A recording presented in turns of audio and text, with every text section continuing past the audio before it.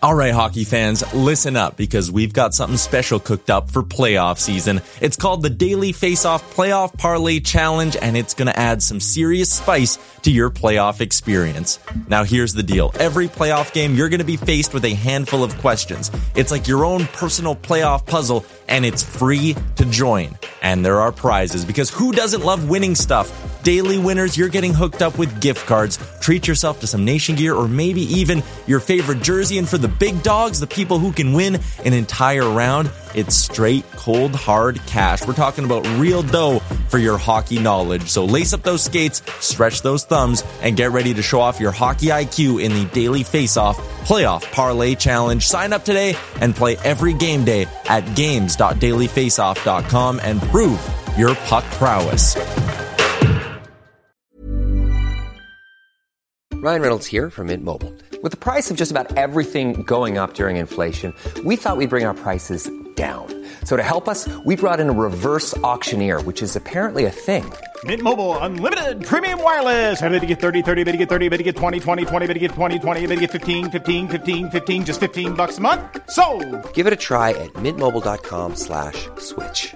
$45 up front for 3 months plus taxes and fees. Promo rate for new customers for limited time. Unlimited more than 40 gigabytes per month. Slows full terms at mintmobile.com. Everyone knows therapy is great for solving problems. But getting therapy has its own problems too. Like finding the right therapist, fitting into their schedule, and of course, the cost. Well, BetterHelp can solve those problems. It's totally online and built around your schedule. It's surprisingly affordable too. Connect with a credentialed therapist by phone, video, or online chat, all from the comfort of your home. Visit BetterHelp.com to learn more and save 10% on your first month. That's BetterHelp, H-E-L-P. Can you see it? Did you notice? Checked, but the puck comes right to Pedersen, who tries a bank pass for Besser. In with a shot, he scores! A moment's notice. At arm's length. To the line, Hughes, scores! In this existence, take you to the sun. First career NHL goal. Quinn Hughes makes it 1-0.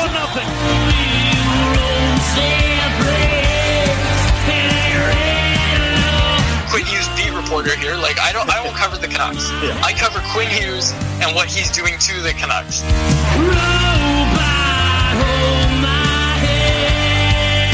Just wave the guy and get Demko involved. I wanted them in Valentine's Day. Wow. We should do a radio show together. Right on. I want to fist bump you right now. Pearl steals, cutting in, shoots, scores!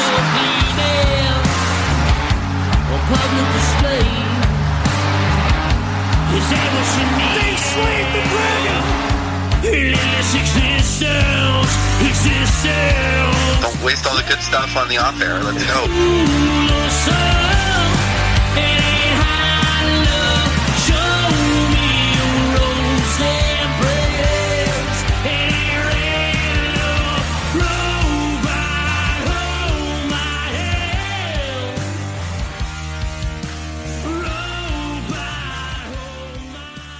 Hello, Canucks fans, and welcome back to another episode of the Canucks Conversation, episode 170. We're coming off of 169. That was a fun episode, and we're going to have a fun episode this week as well, as we are doing a Canucks Conversation mailbag. But first, you know the Canucks Conversation is presented by the great folks at Zephyr Epic. We just did another pack opening. We've been doing a few over the past couple recording sessions here. Not very good luck on this one, so we know we're saving some of the luck for those people going out and using the promo code Hockey Season. That'll get you $5 off your order, as well as free shipping if you spend more than $50 all across Canada. All across Canada, I say. So, Quads, let's dive right into the mailbag. Let's see. Maybe there's a couple things we can touch on first. I know that there's not a ton of news coming out of the Vancouver Canucks world right now, but there's definitely a couple things we can discuss. Do you have anything off the top that you want to get into before we start the mailbag? Because we have a lot of questions, too. We could just go right to questions if we want. We could go right to the mailbag, but Ian Clark Okay.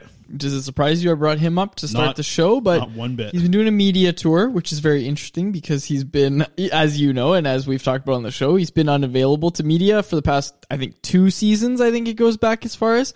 Now he's doing a media tour. So, yeah, it's good. You know, we like hearing, and not a knock on Jim Benning or Travis Green for that matter, but we like hearing voices other than theirs talking hockey. And again, you see this with the Bradshaw interview.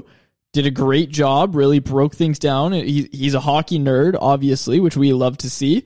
And then Ian Clark, same thing. Like, I was listening to that Ian Clark interview, and I was just like, man, like, it's like this guy listens to Canucks conversation, because everything he was saying about Archer Sealoves today, man, you know what he said about Archer Sealoves? And if you're a listener of the Canucks conversation, you already know this. You were already told about him. But he said, if I'm a Canucks fan, I'm very excited about Archer Sealoves. Yeah, and I've been saying it for years, Chris. for a lot of people like that pairing, I hope that's what we see in Utica, you know? Yeah, I wonder what so. Jake Kiley does to that situation, though. I don't think from potential-wise, he doesn't, but I wonder just like contract-wise if he's the one there. But, you know, Sealoves has a pro contract already. Yeah, it's Sealoves. You know, Sealoves is the one with a vested interest long-term in the organization. They want him getting games. Now, that being said, if you want him getting games, being a starter in the ECHL in your age 20 season isn't that bad. Yeah, I like the idea of him being here, being with the market. And I mean, what I heard today and last night from talking to some people was that Curtis Sanford is going to be back as well, something that we've kind of heard but haven't really heard officially. Sanford will be back with the AHL team, as well as Gary Agnew, the assistant coach there with Trent Cull. Trent Cull will be back, and the final thing was like, I think they need to add another coach to that group. You looked at what they had this past year in Utica, they had those St. Louis coaches down there, right? So that was what filled their staff. But with the loss of Jason King last year to the NHL, with, you know, really not having any coaches come in aside from the St. Louis Blues coaches, it helped because they need some help in coaching. We've talked about how much this AHL team is going to need to add to them. And a big one is going to be something on the coaching staff. So I was curious, and we'll be reporting back on that for sure. But I don't think there's a lot of other things we want to get into unless we want to just hop right in the mailbag. That's what we're here to do, right? We're here to do a mailbag episode. Yeah, we've got a lot in the mailbag. Should we start with the poll question? I think we should. Let's get the poll question out of the way. Yeah, we'll start with the Your Business Here poll question. Our poll question today, we talked about in the last episode, celebrity boxing, talked about a little bit. Obviously, Logan Paul, Floyd Mayweather had their big hug fest. Now, we want to ask you, what did I word it? Yeah, I said, who is winning in a Canucks-themed celebrity boxing match? Quinn Hughes or Elias Pettersson? Now, I think the no-brainer here is Quinn Hughes. Now, the reason for that, you brought up the brother thing when we were talking about this off air. But my main reason for going Quinn Hughes is because I've actually seen him fight. When he fought, right? What tournament was it that they did in Langley? It was like, wasn't the World Juniors? He fought in a game going up to the World Juniors. Yes. Yeah. And that was in Langley, right? Yep. Yeah. So he fought that Russian guy. And that was a big moment for Quinn Hughes. That was kind of a shocker for everyone watching that too. That's something we've never seen from Quinn Hughes. Yeah. You haven't seen Petey really get close to it. But the other thing that you brought up as we were just driving around doing some couch shopping, was when he cross-checked the player in the back on the Islanders. Yes. That one game. Yeah, that was the only aggression we've seen from Hughes this season. Haven't seen as much from Petey. It wasn't the Islanders. It was actually the Oilers. Nugent Hopkins. Same colors. Yeah. Same colors. You were close. You got the colors right. Yeah, I was. My memory, it's not great. Yeah, I grew up on the island, so there's a reason why my memory is not great. I think I'm going with Quinn Hughes here too, but a lot of people are pointing out the reach, right? The reach is the thing, but these are celebrity boxing matches. These aren't real boxing matches. We just saw a celebrity boxing match of whichever Paul it was, and Floyd Mayweather. That Paul guy had a huge reach advantage, didn't help him. I'm kind of in the boat of, Quinn Hughes grew up with 2 younger brothers, playing a lot of mini sticks, playing a lot of probably contact with those guys a lot of times in the yard. I'm sure they've scrapped around a little bit. I know that Quinn Hughes is the small guy here, but I think I'm going with Hughes as well. I think I'm going to go with Hughes winning that celebrity match. I needed to make a better poll question. I made that on the fly while I was eating a gabagool sandwich. And you forgot to add I'm angry to it. I did forget to add I'm angry. That was my bad. We are going to have I'm as angry. Bad as taking a nap and missing. It's not nearly as bad as that. It was worth a shot. All right, let's get to the mailbag. We got a ton of questions to get into. And actually, I think I'm just going to start with this right now off the top. I think we have a lot from Andy here. So we'll get into the first one that I kind of spotted. Brown's or Earl's? So the two restaurants here are pretty famous on the West Coast, definitely for hockey players. I know they love their Browns and their Earl's. So Brown's Social House or Earl's? Where are you going, Quads? I think Earl's. I think you have to go to Earl's. Do you remember we went to Joey's? That was that place I took you to when you first got here. Yeah. And didn't we both have the butcher's sandwich or something? Or I got that. You got something else. I get this all the time now, especially at these restaurants that aren't like fancy, but sort of almost fancy. I always get the truffle fries. I'm a big fan of truffle fries. Truffle fries. Yeah, I've never had truffle fries. Really? Yeah, never. Well, I had them there, and I like Earl's because of... So I haven't been a huge fan of like spinach dip growing up. I never was, because I never had like creamy spinach dip. I always had spinach dip that was like actual spinach was in it, and it was kind of like, kind of stringy, like a lot of vegetables in it. But Earl's has like a creamy one, almost like a guacamole type of spinach dip, and the girlfriend's got me onto that, and it's good. Like that, we had that actually, we actually had that on our anniversary, like last weekend. We had Earl's spinach dip, and it was delicious. So I think I'm going to go with Earl's too, but Brown's is probably where I've been to more. Like we used to, in the Nanaimo, there's a Brown's there. We go to Brown's all the time. Never really went to Earl's ever, but Brown's has a good brunch. They had, what are they? I think strawberry or raspberry mimosas. Ooh. Done quite a few of those actually on Sundays, if I'm being 100% honest. Those are good, but I think above all, like Cactus still sticks out to me. Like we're going to throw that into there. I think Cactus is better. The Bellinis are delicious. I had that the other day. I remember we were out for dinner, and my girlfriend, she orders a beer. I'd order a Bellini.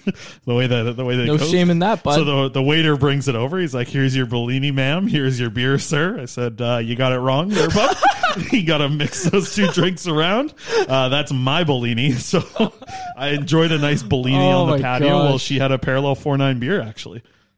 Yeah. Wow. That's amazing. A nice plug to our other sponsor, Parallel 49 Brewing. Well, that's the thing. Every time I'm out, like you see, if I see a Parallel beer on the menu, I'm getting it no matter what. Cause like they're all good beers, and I like to try some of the new ones that I haven't really tried a lot. And if I'm just having one beer and with dinner, it's got to be a Parallel if I'm out there somewhere. So yeah, quick plug for the great folks over there at Parallel, man. We're going back to that street kitchen very soon. I hope that people... I was going to say, people have listened to us when we were like talking about, like, not just, obviously they're a sponsor of the show, but like straight up, like this place in East Van is amazing. Look, go try the poutine and get back to me. And the spicy chicken burger. That was the two things that really looked good. You know what? The waffle fries were really good too. And the dip they brought out with the waffle fries. I ate that on, like the wings were also really good too. Like we got to try a lot of the menu. I ate a lot of food. I ate like 4 different dishes. That was intense. Well, like our rep Haley, she hooked it up. She was like, try whatever you want, try a bunch of beer, and I took that to heart. I did. Yeah. I really did take that to heart. So we got to go again. Yeah. I'm very hungry. I need a poutine. I need a poutine from there. Yeah. Well, we just had pizza too. I know we just did have pizza. Big celebration over here for the Big Italy win. Yeah, Big Italy win. We ordered a pizza. Yeah. Okay. Well, we'll get to you can go next with one of your questions you like there. What's your all-time favorite? You know what? Okay, let's do a Canucks question. I was just about to ask you what your favorite chip flavor is, but we'll get to that one. Oh, I'd like that one. Yeah. Actually, you know what? Let's do it. What's your all-time favorite chip flavor? Go ahead. Oh, okay. So they don't have it anymore, but they used to have. There's two different flavors that I'm going to give here. First one was you could get it at. You used to be able to get it at Costco. You get the huge bag. I've talked about this on the show before. It was a Doritos that was a mix. I think it's called Doritos Collisions. I'm pretty sure that's what it's called. And it was hot wings was one of them, and blue cheese was the other. And it was both flavors of Doritos in the same bag. And like you put them together and it was just delicious. Because it was like the hot wings were, they had some kick to them, but the blue cheese really cooled it down just together. It was such a good chip. Like that combination of chips was so good. And I'm surprised that more chip companies don't really do that. Just have like 2 different flavors in a bag that seem to mix really well. Like you don't really get that much anymore. But Doritos, this had to be probably at least 10, 15 years ago. Doritos Collision. So anybody who knows. And then the other one that I'll bring up was Doritos 3D, the original ones. They brought them back like last year, and I told you I was so excited about them. Yeah. And they weren't the same. They weren't the same at all. They were thicker than the ones. They were okay. Like they were fine, but I still have bags because I went and bought like 5 bags. You did buy a lot of those. I bought a lot, and I still probably have 4 of them sitting there because they weren't as good as what they used to be.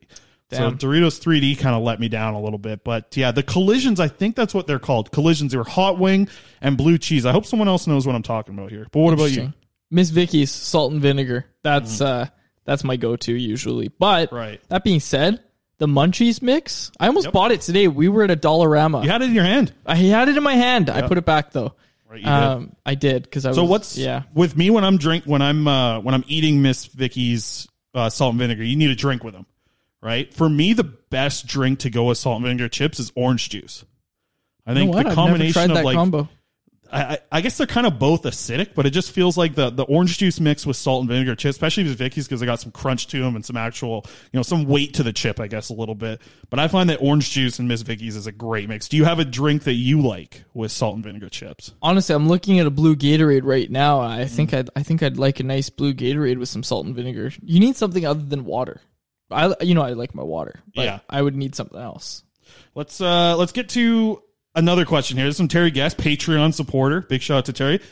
Just got his package, I believe, as well in the mail from us. So he was telling me about that. Good for him. Repeat of his first questions. I think you have this one on yours as well. Is there a player who is ranked in the 8 to 15 range that you are much lower on and don't want the Canucks to take?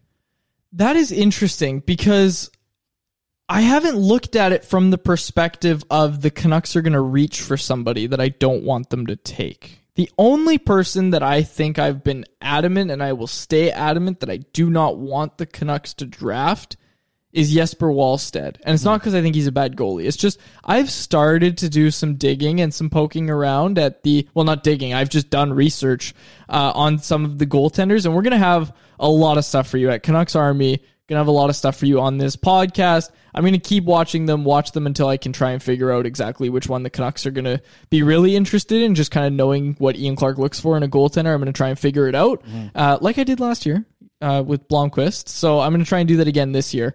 But I've started to look.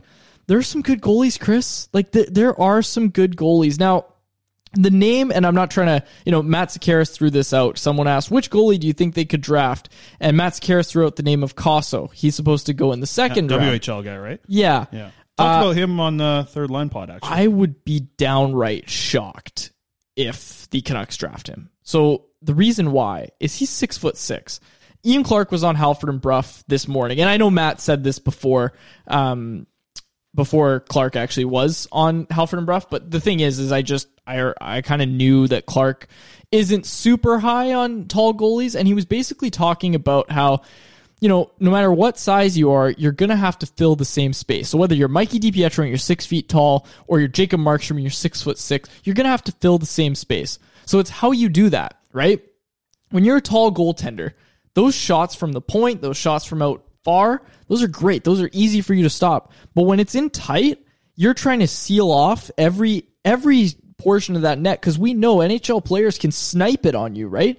You're trying to seal off all of that net. That's not easy to do. Like, people don't really, there's a reason that the tallest goalies aren't just the ones that NHL teams draft. Like, there's a reason that you look for a lot more than just size. So Sebastian Casso, his name is, plays in Edmonton. Number one among North American goalies, insane numbers in the WHL. 18 years old, great goalie. 6'6", okay? I've watched him play.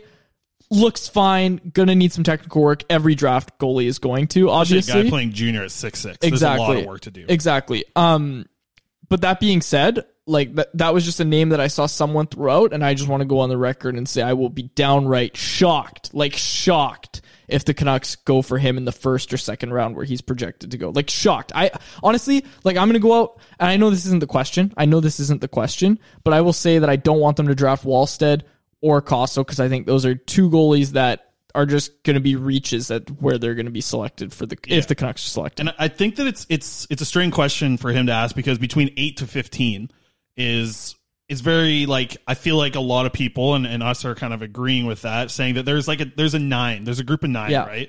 It would be Power, Beniers, Hughes, Edvinsson, Wallstedt, Eklund, Clark, Gunther, Johnson, McTavish. I just nailed them all. So that's 10. That's including Wallstedt into that group. If they're getting one of those guys, I'm happy. And I'm kind of with you in this fact that Wallstedt just doesn't feel like it. he might be the most talented guy. Oh, he okay. Right? Not only just goalies, but like in that group. Yes, he might be the best player available. That being said, the reason I say this is, okay, he's a great goalie. He's absolutely great. He'll be there if the Canucks draft Jesper Wallstedt. He's their top prospect immediately. He jumps over Mikey DiPietro in terms of potential and everything he could do. That's not a knock against DiPietro. Wallstedt's good, man. Like, Wallstedt is a good goalie. It's not like last year where I was saying, oh, Askarov is not the best goalie in this draft and had all the scouts coming at me. Like, that's not why I'm saying that they shouldn't draft him. It's Wallstedt's probably the best goalie in this draft. I just think there's going to be a goalie in the later rounds, not named Sebastian Cosso or Jesper Wallstedt, that could be drafted and could really emerge as a top tier goalie in the league. And I think the Canucks have the right man in place to find out who that goalie is. And I'm going to do it myself, and not waste such a high valued pick on it when you can get something not similar, but around the same area if you trust in Ian Clark like you should. And you've got Demko for 5 more years at least. Yeah, that's the other thing too. I think my guy is Chaz Lucius, who's a center. And I think that if McTavish is off the board, you know, if Clark's off the board, if Edvinson's off the board, if Hughes is off the board when the Canucks go up, and they're kind of like, oh, do we want Kent Johnson? Do we want Gunther? Do we want Lucelle? But they're like, no, we should get the center. We should get the center and Lucius. I think that's a mistake. I think that you have a lot more talent from those wingers there, and I would hate to see them draft for position. And you can kind of throw Daniil Chayka in that as well, the Russian defenseman.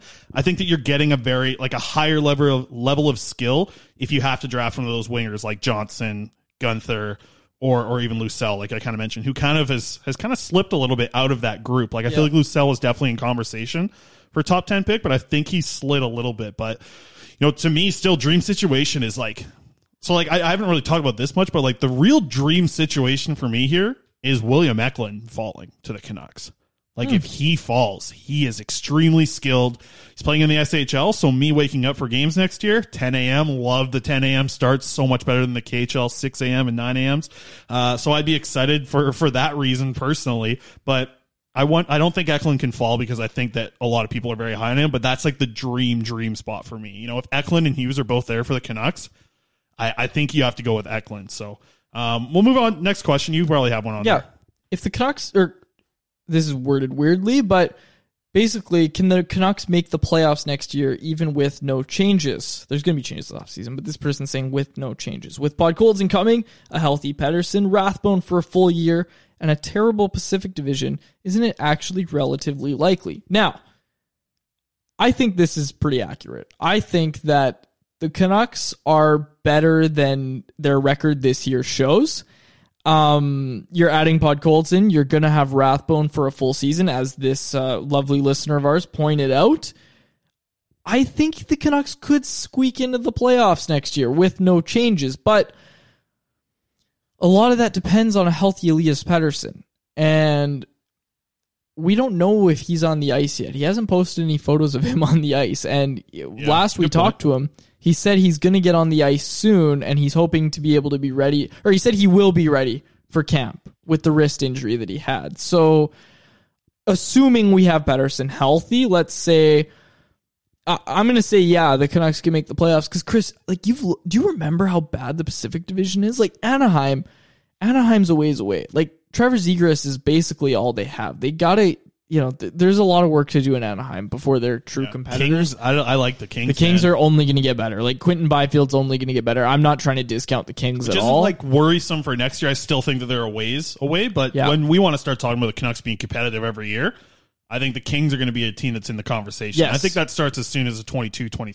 season. I think even next year the Kings might be able to squeak in. I think they have enough young talent that if some of them take, and man, I know I've been preaching this for a long time, but young talent's so much better than it was 10 years ago. Yeah. Like, these guys are so much more advanced than they were coming into the league 10 years ago, that even 2 years ago. Like, these young kids are just that much better, and this Kings team has a lot of good players in it. And it's going to be fun to watch, might see Tyler Madden play in the NHL or potentially the AHL, because now the Canucks are also in the California division. I think they changed it. I believe it might have even been called the Pacific before, but it's basically a bunch of California teams in the Canucks, right, playing in that AHL division. Yeah. So, we're going to get to see a lot of talent. But yeah, I think that Podkolzin is going to make a huge difference. Like, really, really is. I don't think it's going to take long to see Podkolzin kind of break through that, playing 12 minutes a game level that I think we're going to see him at for the start of the season. I don't think it's going to take very long. And we've touched on it of like, if any player in the top 6 goes down, Podkolzin's in it. He's the guy to go into it. It's not Tyler Mott. It's not these other players that they've used in the past in Highmore or other guys like Vertanen. Like, it's Podkolzin now, the first guy who jumps up into your top 6 if he's not even starting there. Or if it is Podkolzin starting there, then you throw Tanner Pearson in your top 6, which isn't bad either, right? So, yeah, I think that it's going to be a big difference. I'm still a bit worried on where Rathbone fits. Like, he's not going to play with Hamnick. He's probably going to play with Myers, and that, I don't know. Myers is going to have to change neutral. his game. Myers is going to have to change his game because Rathbone's at his best being the primary puck passer. Which, ooh, that sounds nice. 3 Ps in a row there. Primary puck passer. Yeah, I like that. Good job. And the thing was, like, to me, when they were playing together, Myers just didn't use Rathbone and use his abilities. So that worries me a little bit about what we see Rathbone kind of play out as next year. So if you see Rathbone playing with Schmidt, I'd love to maybe get a taste of that, but is it too early to get to that right out of training camp? So, I think both those players are going to have big impacts in Rathbone and Podkolzin, but I think it is going to take a little bit for them to figure it out. So if they get off to a hot start, like if they come out of the gate and have a good start after, really having a frustrating year last year, a lot of these guys are going to be really wanting to have a bounce back year. And I think they can have a hot start. If they can get that hot start and then figure out how to insulate those young guys enough to actually have them making an impact on a nightly basis, yeah, they can push for a playoff spot. I wouldn't say that they're a lock, but in a weaker Pacific Division, not having to play Toronto and the Montreals and those teams and heck, the Ottawa Senators of the second half, I think it's going to be interesting to see, but I also think that some teams that people are counting out of the Pacific Division are going to surprise a little bit as well. I just want to point this out because I just looked it up to make sure I was right before I said it.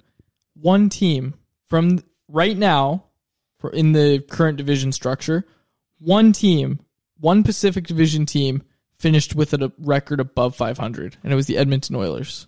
Calgary, the Canucks, and then Arizona, LA, San Jose, Anaheim, in that order, made up the basement of the West Division. Colorado, Vegas, Minnesota, St. Louis took the spots in that division. Vegas in the Pacific, though? Yes, I forgot about Vegas being in the Pacific. Yes, okay, so Vegas, two teams had a record above 500. Interesting. So it's there. There's a chance there, and I'm sorry, but I don't know about Edmonton. I got to see some moves from Edmonton because they're going to be a great regular season team. I'm happy we don't do an Oilers podcast. Yeah, that's... we've got it pretty bad here, but they've got the 2 best players in the world potentially. Yeah. And they can't do anything. They can't do anything. It's tough. All right. Next question here from Jeremy and Frankie, I guess, in his name here. Would you rather fight 100 stork-sized Eddie Lax or an Eddie Lax-sized stork? 100's a lot. 100 is a lot. I hate that question. It's 100. I always wish it's 50. 50 is something 50 that's is more manageable. Yeah. And storks aren't tiny. If it was you and me, I think we could take the one Eddie Lax. But stork-sized Eddie Lax. Yeah, but we can take the one. Is this 2? I think 2 on 1, right? This should be you and I. Yeah, I think that's the question. You and I. Well, I think we could take the I'd distract him. You'd grab him. So we go for the stork. Yeah, we go for the Eddie Lax sized stork. I think so. But think about how small the Eddie Lax would be. That's true. And then that's 50 each. Are they as nice as Eddie Lax? Now that I think, I feel like you and I, if we were to fight one size stork, like you would have to be the speed, and I would have to be the power. You'd probably have a pretty good combination. I think we make a good team for that. I always think about that when I'm with someone. I'm like, if someone were to reach in my pocket and steal my wallet and run down the road, I'd get him. That's a thing. I'm like, I wouldn't be able to catch him. I'd be in trouble. I can't run. But if you were to just be able to grab a shirt and hold on to the shirt for 10 seconds, then I would be there, right? I think about that sometimes. I'm walking on the street. I'll be with my girlfriend. I'm like, well, she ain't catching them. And I ain't catching them. So like, it's nice to have like a skinny, fast friend with you so you can just grab them by the shirt and then I can clean up the hit. There you go. Amazing. I think I would do the... Oh, man. I don't know. No, Eddie Lax size stork. For you sure. think so? Yeah. That's a pretty big stork. I mean, I got dive bombed by a crow last week. And that did. This thing's probably got a pretty big beak on it. It's true. Can't take both of us at the same time, though. One of us behind it. Yeah, like once you get a hold of the neck, what else does it have? Yeah, exactly. Talons? We got it. We got this. Come on. Let's go with the Eddie Lax size stork. What do you got next there, Quads? We'll do one more and then we'll take a break. Best parallel 49 beer. Ooh. So this was probably for me. This was for you. Yeah, okay. So my favorite and I've had some really good ones. It's hard to beat the jerk face, which is one of my favorites right off the bat. One of my favorites, I remember having it at BC Place. I think they even have it at Canucks games, but in the wintertime, they have a Radler, which I'm a huge fan of Radlers. They're like, they're half kind of juice, half beers, and they have a cranberry Radler for Christmas time that comes out, and it is absolutely delicious. So I think that might be my favorite one that I've ever tried. They also just gave me this raspberry one that they actually partnered with Earl's to put out. Funny that we're coming back to Earl's here, but I haven't tried it yet. But I'm a huge fan of raspberry beers, and I got a feeling I'm going to like that one. But Jerkface is my favorite right off the bat. I think it's got like just enough fruit flavor to not have it be like a basic beer, which I appreciate. I like a little flavor in my beer. People that drink Bud Light, I don't get it. Like, I really don't get it. I don't know how that's tasty to me. Like beers like that are just no flavor on them. But like I've had some of the parallels that are like 9%. Like those aren't the ones you go to a party with. Those are the ones that you chill out with. And I've liked some of those. The one that I had, the Salty Scott, and I had it at the with you at the parallel place. That's a strong one, but it's just got so much flavor to it. But I think I'm going to go with the jerk face. But for a year long, it's got to be a jerk face. Trash Panda is really good too, but my favorite one that comes out at wintertime is the Cranberry Radler, because I'm a big fan of that, and I like their Grapefruit Radler too. I like Radlers. I think they're smooth and they go down nice, have a little juice in there, nice flavor. So I'll go with those two. I'm going to let Ricky Gervais answer this question. Remember, he tweeted out Ruby Tears, and he travels a lot. He's been around the world. He's had a lot of beer. Said Ruby Tears is the best beer he's ever had. So we'll try the Ruby Tears. I've got a 6-pack of those sitting in my fridge right now. Potentially for tonight. There you go. Maybe not. While you're playing the show. See. Yeah, maybe. Absolutely. Okay, we're going to catch a break. On the other side, we'll get into more mailbag questions. Keep it locked, keep it loaded on the Canucks Conversation. All right. You guys all know about Parallel 49 beer from our commercials here on the show, and now we have a new announcement. Hello, Peach Bod. That's right. It's not all about the Beach Bod this summer. It's all about the Peach Bod this summer. This one's an interesting one, folks. A sparkling peach ale. So you're getting a beer with peach flavor on it, but it's also high in carbonation. It's definitely a different one, and I highly recommend going out there and giving it a try if you're into a peach-flavored beer. And that's something, I'm pretty damn into. I got to get out and try it myself pretty soon here. I will report back on the show about this. So go out there and try the Peach Bod for yourself from Parallel 49 Beer. Check them out on Instagram at Parallel49 as in the numbers, and then beer, that's Parallel 49 Beer. And be sure to check out their website for more information about how you can get beer through Uber Eats. That's right, through those food delivery apps. Uber Eats, you can get your delivery from Parallel 49 Beer. Be sure to check out their website, parallel49brewing.com. That's parallel, the numbers 49brewing.com. The pandemic and a slow economy are making it tough on a lot of people to find steady, good-paying work. But one industry is bucking that trend. Construction companies are hiring and need more workers than ever before. Upload your resume to icba.ca and get noticed. With more than 3,000 employers on our ICBA team, our employment network can connect you to businesses crewing up for the 2021 construction season. Trades jobs that pay well, offer excellent benefits, invest in safety training, and give a firm career foundation. Check out icba.ca/jobs. And before we go any further, I want to talk about Squish. I had the passion fruit lemonade the other day. Okay, I gotta try one of these. I gotta try these flavored lemon ones because I when we went, we got two. What did we get? 2 6-packs, and I took 3 lemon ones, and I was content with that. No, I mean, we got to get you to try some of these other ones because they are flavorful. I still think the pineapple is my favorite, just because pineapple lemonade is something I've never had before. And pineapple, it's a strong pineapple flavor. It gives you some flavor, which I love about Squish. That's the best part about it, I think, is that they are low calorie, 110 calories a can, but they aren't the low calorie that doesn't have any flavor. They got some flavor in there. They aren't the 80 calories, they're 110. That means they got some flavor, and that means they're crushable. They're absolutely crushable. They are what you bring down to the beach, what you bring to your softball game, maybe to your baseball practice quads. I think that'd be kind of frowned upon. Yeah, well, yours is a little serious. We're in a little higher league. If you played a softball league, maybe you bring that instead. Yes. Which, by the way, is my next question as we move back into the mailbag here. Shout out Squish. Find them at BC liquor stores across this beautiful province of ours. And Alberta. They're moving into Alberta as well. Very good. Our Calgary listeners... Lots of them. More than for Burnaby. More people in Calgary than Burnaby. I got to round up my friends and family. Yeah. Get the Italians together. They put on the soccer game. They meet put them on at Canucks Combo. Confederation Park. We'll hand out flyers at the bocce game. Tell them to listen to Canucks Conversation. Bocce big with Italians? Oh my gosh! Come on. Is it Italian? Is that like bocce's an Italian word? I guess. Well, I think it's an Italian game, Italian. but it is. Oh man, if we drive to Confederation Park one day, really, man, like those. Oh my gosh, the Italians, the old Italian seniors there playing bocce all day long, playing cards on the picnic tables. They own Confed Park, man. Fair enough. Okay.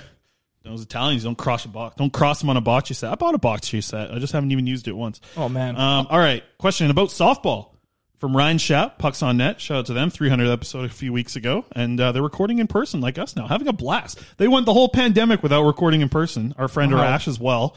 Never done a podcast in person before. They were a little awkward on their first little few minutes of them getting back to it, which, we understand, but they're flowing now. Shout out to Pucks on Net, one of my favorite podcasts for sure.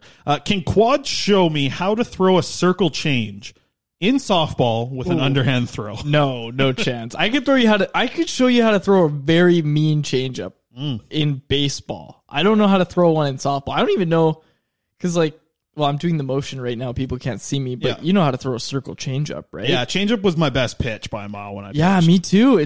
That's the one I go to. How did you hold it? Did you hold across the horseshoe with your 3 fingers, or how did you hold it? So I held one finger on top of the other, and then middle there. So my middle finger is on top of my index, pinky underneath, like that. Interesting. And it would come out very slow, because this finger, just like when you're folding your finger on top of the other one, completely slows the ball down. Wow. I had a changeup was like the only pitch that I had that was good. And I could throw for strikes a lot too. Wow. And because I threw sidearm, it caught a nice little spin and tailed off. It was my best pitch by a mile. Wow. Man. Yeah. Unbelievable. So, Patreon.com/Canucks Convo. We're going to be having a... I talked about it on the Patreon. I found a huge bag of pearls. Yes. Which, for people that don't know, are game used baseballs, right? Yes. Tell them how you have them, why you have them. Well, because, so when you're a first baseman, if the last play of the game is a ground ball out, you catch the ball at first base, and where does the ball go? Nobody knows where the ball goes except for first baseman, because they just keep it in their glove. You go back to the bench after, you celebrate with your boys, you go down to the bench, and you just toss that ball in your bag.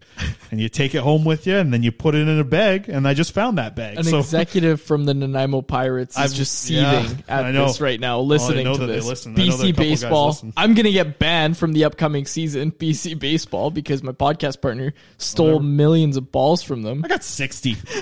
What's 60 balls? They're $6 a piece. Anyways, so to answer, and by the way, Ryan, I played on his softball team last year for a couple games. I got to play softball. I'm playing this competitive baseball, and it's it's fun. But I'd like to not face pitching that's like 80 plus miles per hour. Like, it'd be nice to have it. There's not 80 plus in your league consistently. Not consistently. No, not consistently. But yes, like we have a kid on our team who can throw like 92. And we have a kid, like we have multiple kids that played PBL. I never played PBL. Yeah.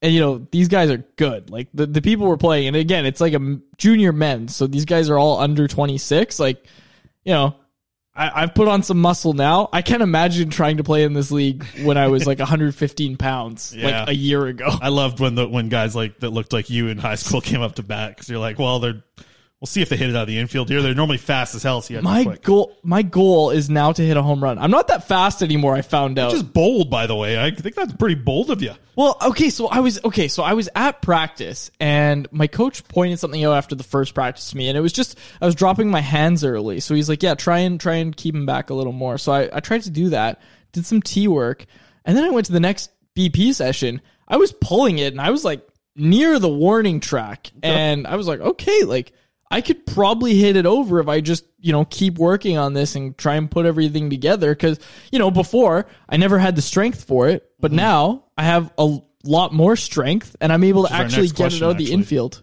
Which is one of our next questions. But I got to give a shout out to Ryan. He was a pitcher, and I feel like everyone that knows, like, if you go out and play slow pitch, a lot of people, they just didn't play baseball, right? They're just out to have a good time and play. Yeah. And like everyone expects because you played baseball, you could be a pitcher in softball.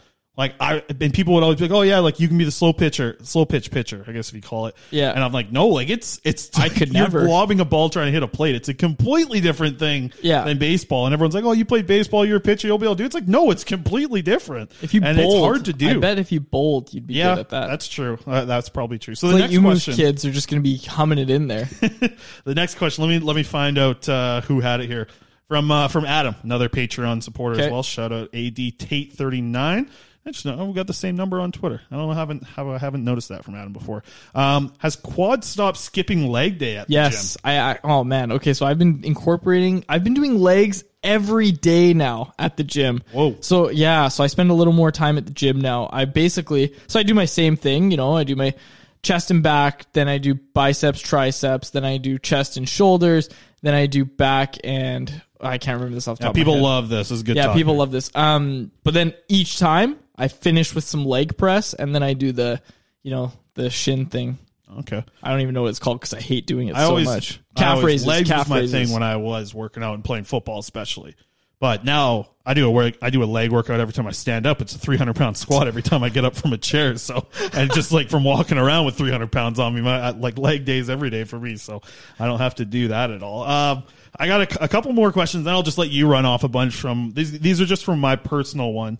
And we've kind of argued about this in the past, and I think that we floated the idea for it to be a Patreon episode, but who is the better cook? Are you willing to admit that it's me, Quads? Oh, absolutely. Like, no question. It's you. Yeah, it is. I have more experience. Except you do some weird stuff with food. Like, I would, like, if you try and put watermelon, or if you put mustard on watermelon and then say bone apple teeth, I'll be like, what the hell? Like, you know what I saw today was somebody took mustard, put it on watermelon, and then put it in a dehydrator. What the? And they made watermelon mustard fruit, like, what would you call them? Fruit strips? I don't even know what you'd call that. What the hell, man? Yeah, I don't know. Why? Somebody DM'd me to try honey mustard. On watermelon? Yeah, which I think that would kind of contradict it, because I think the point... we haven't talked about the watermelon mustard on the pod either. Yeah, we have. We absolutely have. We must have. I don't think we have. Yeah, we did, because I talked about the statement. Okay, Remember? Fair enough. Yeah, that's right. I think it's from the salt and the saltiness of the mustard. I don't think you get that as much with the honey mustard, so I'm not going to try that.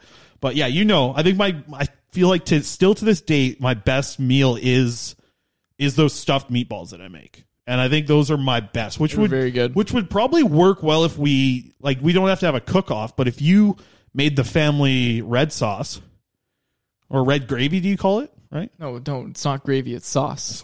People got mad at me the other day. It's sauce. It's not gravy. Butter chicken, not calling it gravy or something. Well, it's curry.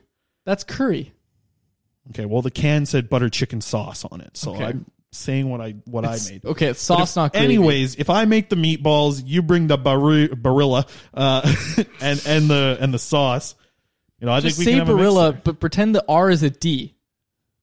Badilla. No, not Badilla. All right, let's go to the next question. All right, but yes, you're the better cook. The next question before you get to take off here. From Andy, if you couldn't cover the Canucks and the NHL, what sport and team would you want to cover? I'm going to start because I think we might both have the same answer here, but it would be a lot of fun right now to be like, if we would have started like we did blogging a few years ago and been following with the Blue Jays and kind of gotten to the level that we are right now with the Canucks being, media members technically and being in the locker room, it would be a lot of fun to be with this young Blue Jays team right now. I think that's what I would have to say. Yeah, I agree. I'd like to be a baseball beat writer, covering the Jays for sure.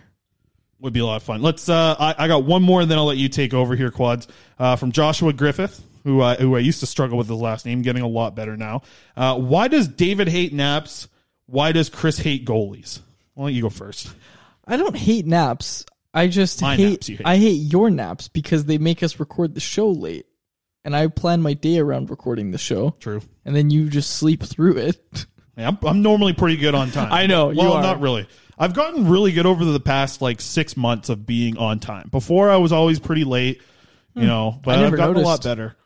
Yeah, I used to be really bad. I was the person that would hey, I'm having a party this weekend. Come by at 5 o'clock. We're going to have snacks. And then I'd show up at 9:45. I'm going to say, okay, we're here to party. Let's 12-pack of Parallels. I would have hated you before. Well, yeah, but back in the day. I'm talking party. Not party party. But then Sean Warren replies, David and Chris shaking hands on hating goalie naps, which is very true. Here's the thing. I don't hate goalies. I hate talking about goalies. And you hate Kevin Woodley. Well, yeah, I hate Kevin Woodley, but I respect what goalies do. I just don't want to invest the time to understand it. To me, it's like, because why would you do that, right? Why would I do that? I'll just let them do their own thing. They stop the pucks. That's great. I understand when a goalie has a good game. I understand when a goalie has a bad game. Yes, but I don't want to start learning about the positioning. You don't want to know anything about how to evaluate a goaltender's performance. You just want to go off the seat of your pants. Just he won a game. Throw him in. Askarov is better than Blomqvist. That's his name. Blomqvist, whatever. Yeah. Remember Willie Bloomquist, the baseball player for the Seattle Mariners? Oh, I do. Yes, he's like a pinch runner most of the time. Most of the time, he was just a pinch runner. Wow. We had a guy when I played junior baseball, junior Pirates, and junior PBL, I guess. He played in every single game. One of my best friends, Chris Reed, he lives over in the East Coast. Patreon supporter of the show as well. I don't even think he listens, but he supports the show, and I appreciate that. Love it. Him. He played in every single game one season, and he probably started 25% of them because he just came out to play baseball one year. He wanted to play. He made the team out of junior because he was fast as hell. He was so fast, and he never got thrown out stealing a base. Wow. So he would pinch run every single time in the 6th or 7th inning for me. I'd get on base, and then I'd be out of the game. And Chris Reed would come in, and he would just get on the first base, steal third, and then just score. And he played in every single game for us, but like I said, only started maybe 10 to 15 games that year, but he played in every single one because he would so fast no one could throw him out. So he was an asset to the team for sure. Final one that I said that was final, but I forgot this one from Andy as well. Best ballpark in MLB The Show to use. We use Capitol Hill, right? That's the one that we like. Capitol Field, it's called. Capitol Hill is the school that Don Taylor went to. He was telling us about. Oh, freaking Burnaby! Here we go. Anyways, yeah. So Capitol Park. What did I even listen to you? You just said Capitol Field. Capitol Field. Okay. Yeah. So it's fun. It's like it's in front of the White House. It's pretty cool. And you got all these little things. You're like, we got to play at this time of the night. We got to play like this. Okay. If anybody who's listening, all 12 of you that play MLB The Show that are listening to this, I know the thousands of you that are listening that have no clue what we're talking about. Sorry, but you do not play MLB The Show during the day. You don't put the time of day to noon or whatever because the sun makes it near impossible to see the ball. If you're under the lights, if you set it to, you go October, 7 p.m. You know this now because I've ingrained this into you. I've been playing a lot longer than you, Chris. Since MLB 09, this has been the case. You don't play. I had Ken Griffey 03, bud. Oh, that's true. But in the show, you didn't have to worry about shadows back in that game, though. In the show, at least, you need to make sure that you set it to nighttime because it's just the sun makes it like you can't even see the ball half the time. Fair enough. I'm fine with it. I can't. It I can't play during the day. It irks you. Okay, you get to some questions here. I got no more. Let's get to an actual hockey question. Yeah, let's do that. People have already probably tuned out now, but maybe we'll win them back here with the Canucks. Is Sam Reinhart a good fit with the Canucks, and what would it take to get him? What his next contract could look like? And get Ristolainen. I'm against getting Ristolainen. I'll just come out and say that. I don't think, eye test analytics, whatever you want to go to. Ristolainen Myers is the guy going back. Yeah, okay, if sure. You can get Myers somehow with Ristolainen? Sure. But again, wishful thinking. That's the other thing. Because I think Ristolainen would be a better fit with Rathbone than Myers would. Ooh, you know what? That's probably a good point. I think there's a lot of right shot guys that would be a better fit with Rathbone than Myers. I'm not saying Ristolainen is a perfect fit. But to me, Myers it's not a good fit with him and Rathbone together. As a third pairing, I just don't see it. But I mean, they're going to be a top 4 pairing, I think. Or you're going to put Rathbone with Schmidt, which I like. Yeah, I like that. And then it's like, what is it? Edler and Myers or Julevi and Myers? Yeah, it is. Which I like actually better than Rathbone, just because I think you're really limiting Rathbone's potential there. I think so too. I would be really happy to see Rathbone come out and be a top 4 guy, even if they're not playing because I don't think the top 4 is going to play top 4 minutes next year. I think Myers is still going to play a lot of minutes. Yep. Whoever he's with, but if he's with, if he's down there with Julevi, then you have options where if Travis Green needs to trust his veteran guys, I guess he can go to Schmidt and Myers more, right? He can use that pairing together. And kind of take Rathbone out of the game at times. But if you're looking to play run and gun games, which these Canucks teams are going to really have to do next year, I like the idea of having Hughes be with Hamonic. I really hope they get Hamonic signed. I think he's a big help to this team moving forward. I said it when the signing happened, and a lot of people were against that. And, I've been saying it. I really think that he is kind of like a poor man's Chris Tanev, and he fit right into that role where he wasn't a poor man's Chris Tanev anymore at the end of the year. He's playing well with Quinn Hughes. He was. And, I think that it'd be great to see Hughes and Rathbone and Schmidt play together. Yeah, I think I'd really like to see that camp. I just don't know if we will. Yeah, I think so too. But to answer the question, Sam Reinhart a good fit? I think so. I have no reason to think Sam Reinhart's not a good fit. It's just hard to think about next year. That's the thing is we were looking at a lot of these questions, folks, and we were talking about this in the car on the way here. It's hard to people are like, what free agents do you want to see them target? And it's like, well, it's hard because they don't have any cap space. They're not going to have much cap space, but you see people on Twitter that come out and they're like, all they got to do is if Loui retires and this person gets bought out and this happens and this happens. And it's, that's really hard for us to do because, we don't want to lose a bunch of credibility by just being like, oh, all they got to do is convince Loui to retire and then they can do this. That's still a long shot that Louis's going to even retire, right? So I think it's near impossible. Now that they're Abbotsford's right down the road. That's true too. He doesn't have to live in Utica. He can live in Vancouver. Yeah. Go to practices, drive an hour out there. Don't even get me started on Loui. But all I'm saying, folks. Doesn't even have to ride the bus because they're probably flying to California to play all those games. First class, baby. Oh my goodness. Yeah. Louis's private jet. Louis's private jet. That's the title of the episode. Louis's private jet. But yeah, all we're saying, folks, is if your off-season plans for the Canucks hinges on Loui Eriksson retiring, maybe just think of something else. Like try and pump the brakes a bit on those ideas. But yeah, there's such a limited amount of cap space that to me it's even really hard to upgrade the 3C this year, which is why I don't want to see them do a long-term deal with anybody who might be that 3C. I really think they just need to eat it. This season's going to be about just seeing what happens, unfortunately. And that's priming for the future, I think. That I screamed about 2 weeks ago on the show was I don't want to see what happens, but this year you kind of have to, because next year that's when the cap is really going to start to open up and you're going to start to see a window there if they can bring in the right players. I think this year is about setting up for next year in the end. Who I'd like to see them go after? Anthony Duclair.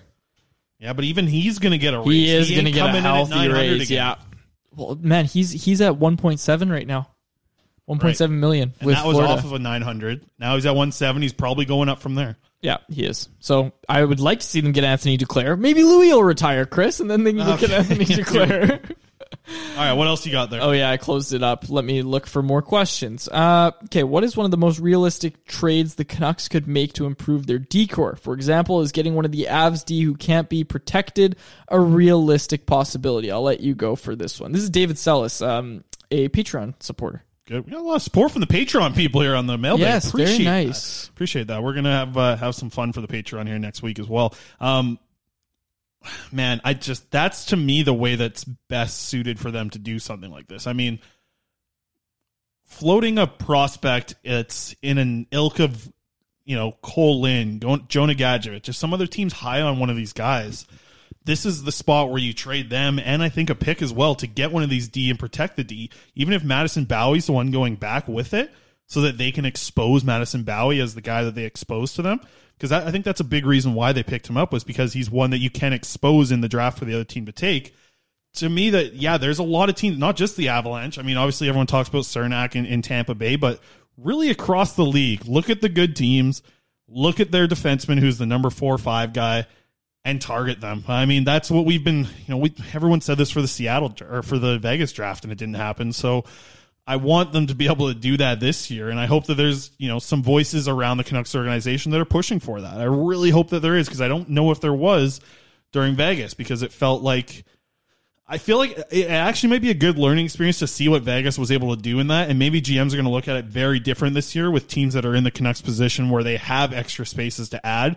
And they know that they can get a player for cheap. They know that they can go out and make those trades and acquire those players that are going to help them. And I really hope that they go that route. I just don't know if they will. But I think that there's a lot of different teams to go through. But if you're talking about a trade, guys that the Canucks are going to have to expose anyways, and Cole Lynn or Jonah Gadjevich, I think those are the type of guys you float in that trade. You float prospects like that. Does Yolevi's name come up in some of those conversations? Does that plus a pick get you a Cernak?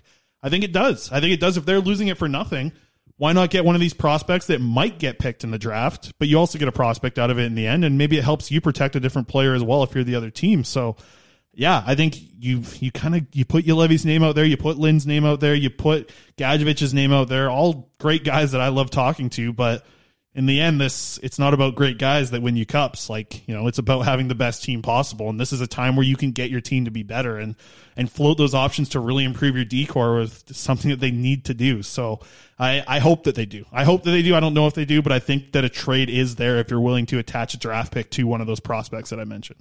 You know who I'd actually like to see the Canucks target? And again, the question was about defense, right? And Radko Gudas was playing top 4 minutes against Tampa.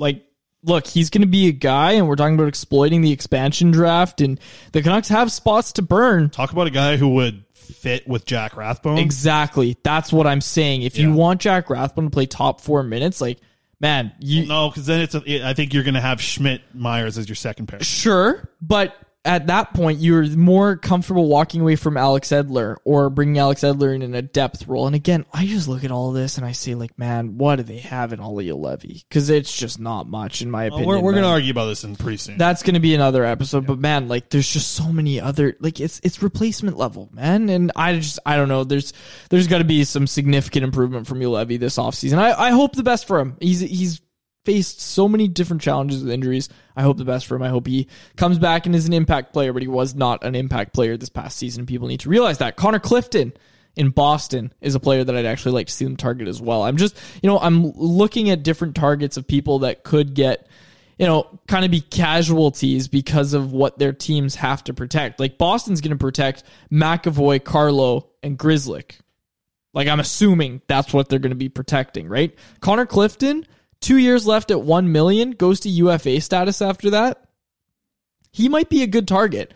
He doesn't really kill penalties, and he hasn't played top pairing minutes. That I don't think he's played like top 4 competition. But again, he could just be a guy that you bring in and kind of see if it works out. Because like even with Gudas, and I know the price will go down because you're basically allowing them to not lose him for nothing, because Gudas is probably going to end up in Seattle, right? Yeah. I just don't know if the Canucks have the assets to pay for Gudas, if that makes sense. Like, I don't know if there's going to be a bidding war for Radko Gudas after the performance he had in the playoffs. But I think if there is, like, what are you comfortable giving up for Radko Gudas? Like, I don't know, maybe Florida will take Olli Juolevi. If it's Olli Juolevi in like a late round pick, I absolutely do that for Radko Gudas. Yeah. I've given up on Juolevi, I'll just say I know you have. I think you might be able to do it with a pick there only. Yeah. For Gudas. I would rather... So. What pick? Like, I think you're looking at a 3rd round pick for Gudas. Yeah, I was going to say, I think that it's going to depend on when the market really gets set for trades in the expansion. That's why it's so hard to predict all this. Yeah. To me, it could be as high as a 2nd, but it could be as low as a 5th, depending on how the market really gets set here.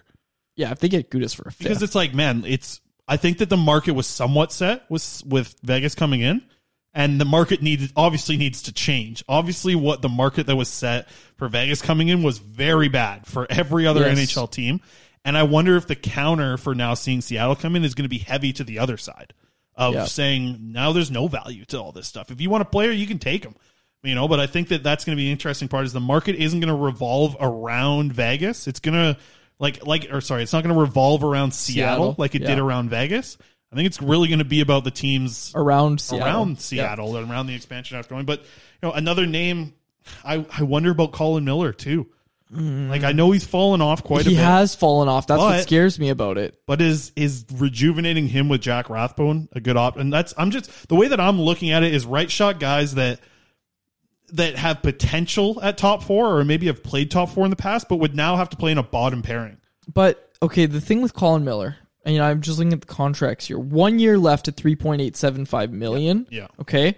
Compared to Gudas, who has 2 years left at $2.5 million. At worst, if Gudas, falls off a cliff and can't play top 4 minutes anymore, at worst, you're looking at him being your 7th D-man for $2.5 million, which isn't good, but I like that bet more than paying Miller almost $4 million for next season. I like that with 2 years with Gudas. I like that. I think that fits the Canucks timeline better too. I do.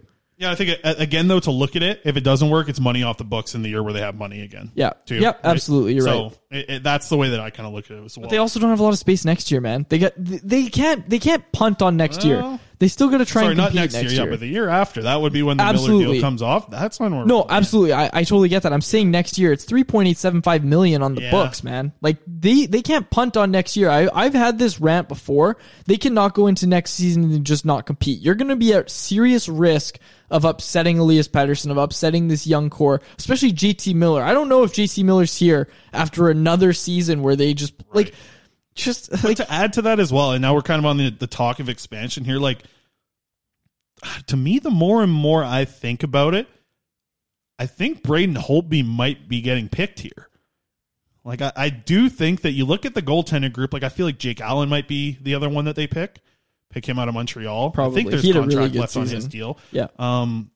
Yeah, 1 year. And then would it be Holtby as the other one that kind of sticks out? Like, to me, it's like you look at Vancouver, and it's like, they're not going to be able to protect what? Maybe Cole Lynn, Zach McEwen, Gadjevich, yeah. Defenseman, it's going to be Madison Bowie, and then you have Braden Holtby. Like, if you're looking at Vancouver, you're thinking, well, our best bet there is Braden Holtby, who, has got a big, not cap dollar, but actual payment dollar on the contract structure.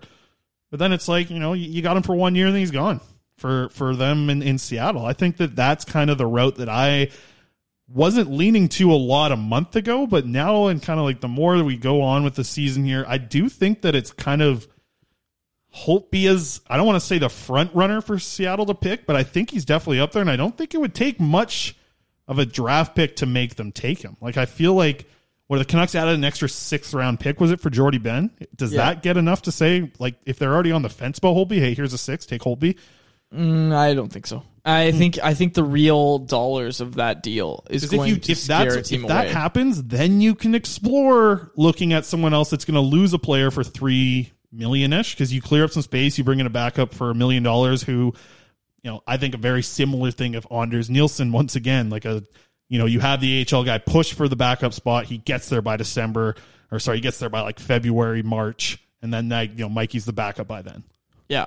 To me, it's like everyone, like I've heard a lot of people talk about, like, if Holtby's gone or if they buy a Holtby, they got to put $2.5 million into a goalie or $3 million into a goalie. You're really just like, you're not saving money in the end, but it's like, just get yourself a guy who makes 1-2. And like, I don't mean to be like, it's kind of harsh to say, but like, don't care about him. He's here, he's playing NHL games for you. He plays some NHL games for you. He's not going to bring a lot to your team, but that's because I think that Mikey is going to push. I think Mikey's going to push pretty soon into next year. I'm not trying to be too optimistic, but Ian Clark was asked what he thinks is the game plan for Mikey DiPietro, and he's going to say this about every goalie, but I think it has a little more weight with Mikey DiPietro, and he said Mikey DiPietro is going to come in and try and make the team out of camp. Absolutely. That's like, and if Holtby's not here, that bodes really well for Mikey. And the thing is you need to go get a guy like a Zane McIntyre, or you need to get another Richard Bachman. It's a guy hopefully on a 2-way deal. That's going to be hard, but you need a journeyman who's going to be able to play AHL games for you, or you're going to need him to maybe be your backup. Like, you need a Louis Domingue. I'm just throwing names out here of guys who can maybe be a backup till Mikey's ready. But honestly, Mikey could be ready right away. It's hard because we didn't get a real pulse on where his game's at, just because he only played a few games in Utica, but he played well in those games, man. Like, his positioning looked really good. Like I said when watching, he looked like a different goalie. Yeah. He looked like a goalie who'd worked with Ian Clark for a full year. He looked like a much better pro. Like, he just looked like a much better pro. Everything about his game was noticeable. Yeah, exactly. He started to look like a guy who was playing in the wrong league. I think we're both pretty hard in that camp where he pushes to be the backup next year. Absolutely, by February. And that's why I think if Holtby's taken by Seattle, then you get some more cap space to actually explore these trades. So. I also think, and Clark was talking about this, sorry to Halford and Bruff and Sekeres Price, I can't remember where I heard this quote, but on one of those shows, he said... they were on in the morning show, so I'm guessing you probably heard this on Sekeres Price. You weren't up at 7. I listened to the replay of the interview. Enough. But basically... 6:15, play the Rogers song. Yes, play the Rogers sound. I don't think we have it on the board, actually. We need it on that big red dot right there. Need to fire it on the board, yes. What he did say, though, was with Holtby, he almost looks at last season and when I say he, I'm talking about Ian. Ian looks at last season kind of as like a foundation year for Holtby. Like they worked on a lot of new things and some of those things worked. Holtby started to play better toward the end of the year. He started to get it, but it takes time, right? Like he was new to working with Ian Clark, and next year is going to be a full season, and Holtby's going to be getting to work early this offseason, and he's going to be, he doesn't want to be done in Vancouver. Like Holtby's going to come back, and he's likely going to be the backup to start next season. If you have Mikey DiPietro pushing and Holtby playing well in the meantime, flipping Holtby at the deadline is a real opportunity that the Canucks have. Like a contender that maybe wants to shore up their goaltending streak. Like even think about like Toronto. And if you hold half of it, you already paid a big money into the contract. Exactly. Holding it is now just a cap space point. Yeah, exactly. And you retain half, you pick up like a second or a third, whatever. Like you look what Rittich went for. Yeah.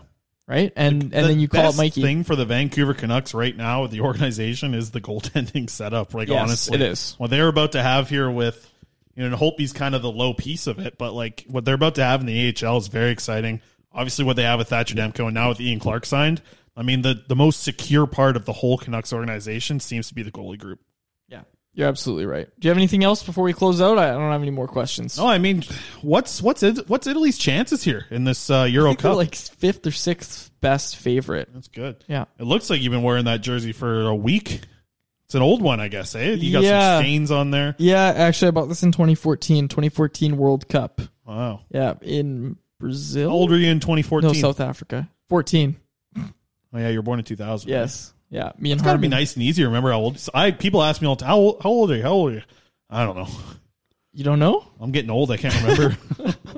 Yes, it is. It does make it convenient. It's definitely good for like trying to figure out how old I was in certain years. Like if people are like, how old were you in 2014? I can just like, how old were you in 2014? You got to think about it. No I don't idea. have to think about 21. it. 21. Wow, that's crazy. I was 14 and you were 21. Now we're working together. Yeah, insane. Oh, those are some good years. Yeah, totally. I totally agree. Some good years. That's when I started wearing snapbacks. Yeah, that was when I was just stopped drinking vodka and started drinking other things. I started drinking root beer a lot when I was 24. I can tell by your PlayStation name. All right, I think that was a good time to close it out. For Chris Faber, my name is David Quadrelli. Thank you so much for listening to the Canucks Conversation. How about keep it to a thank you, Jim?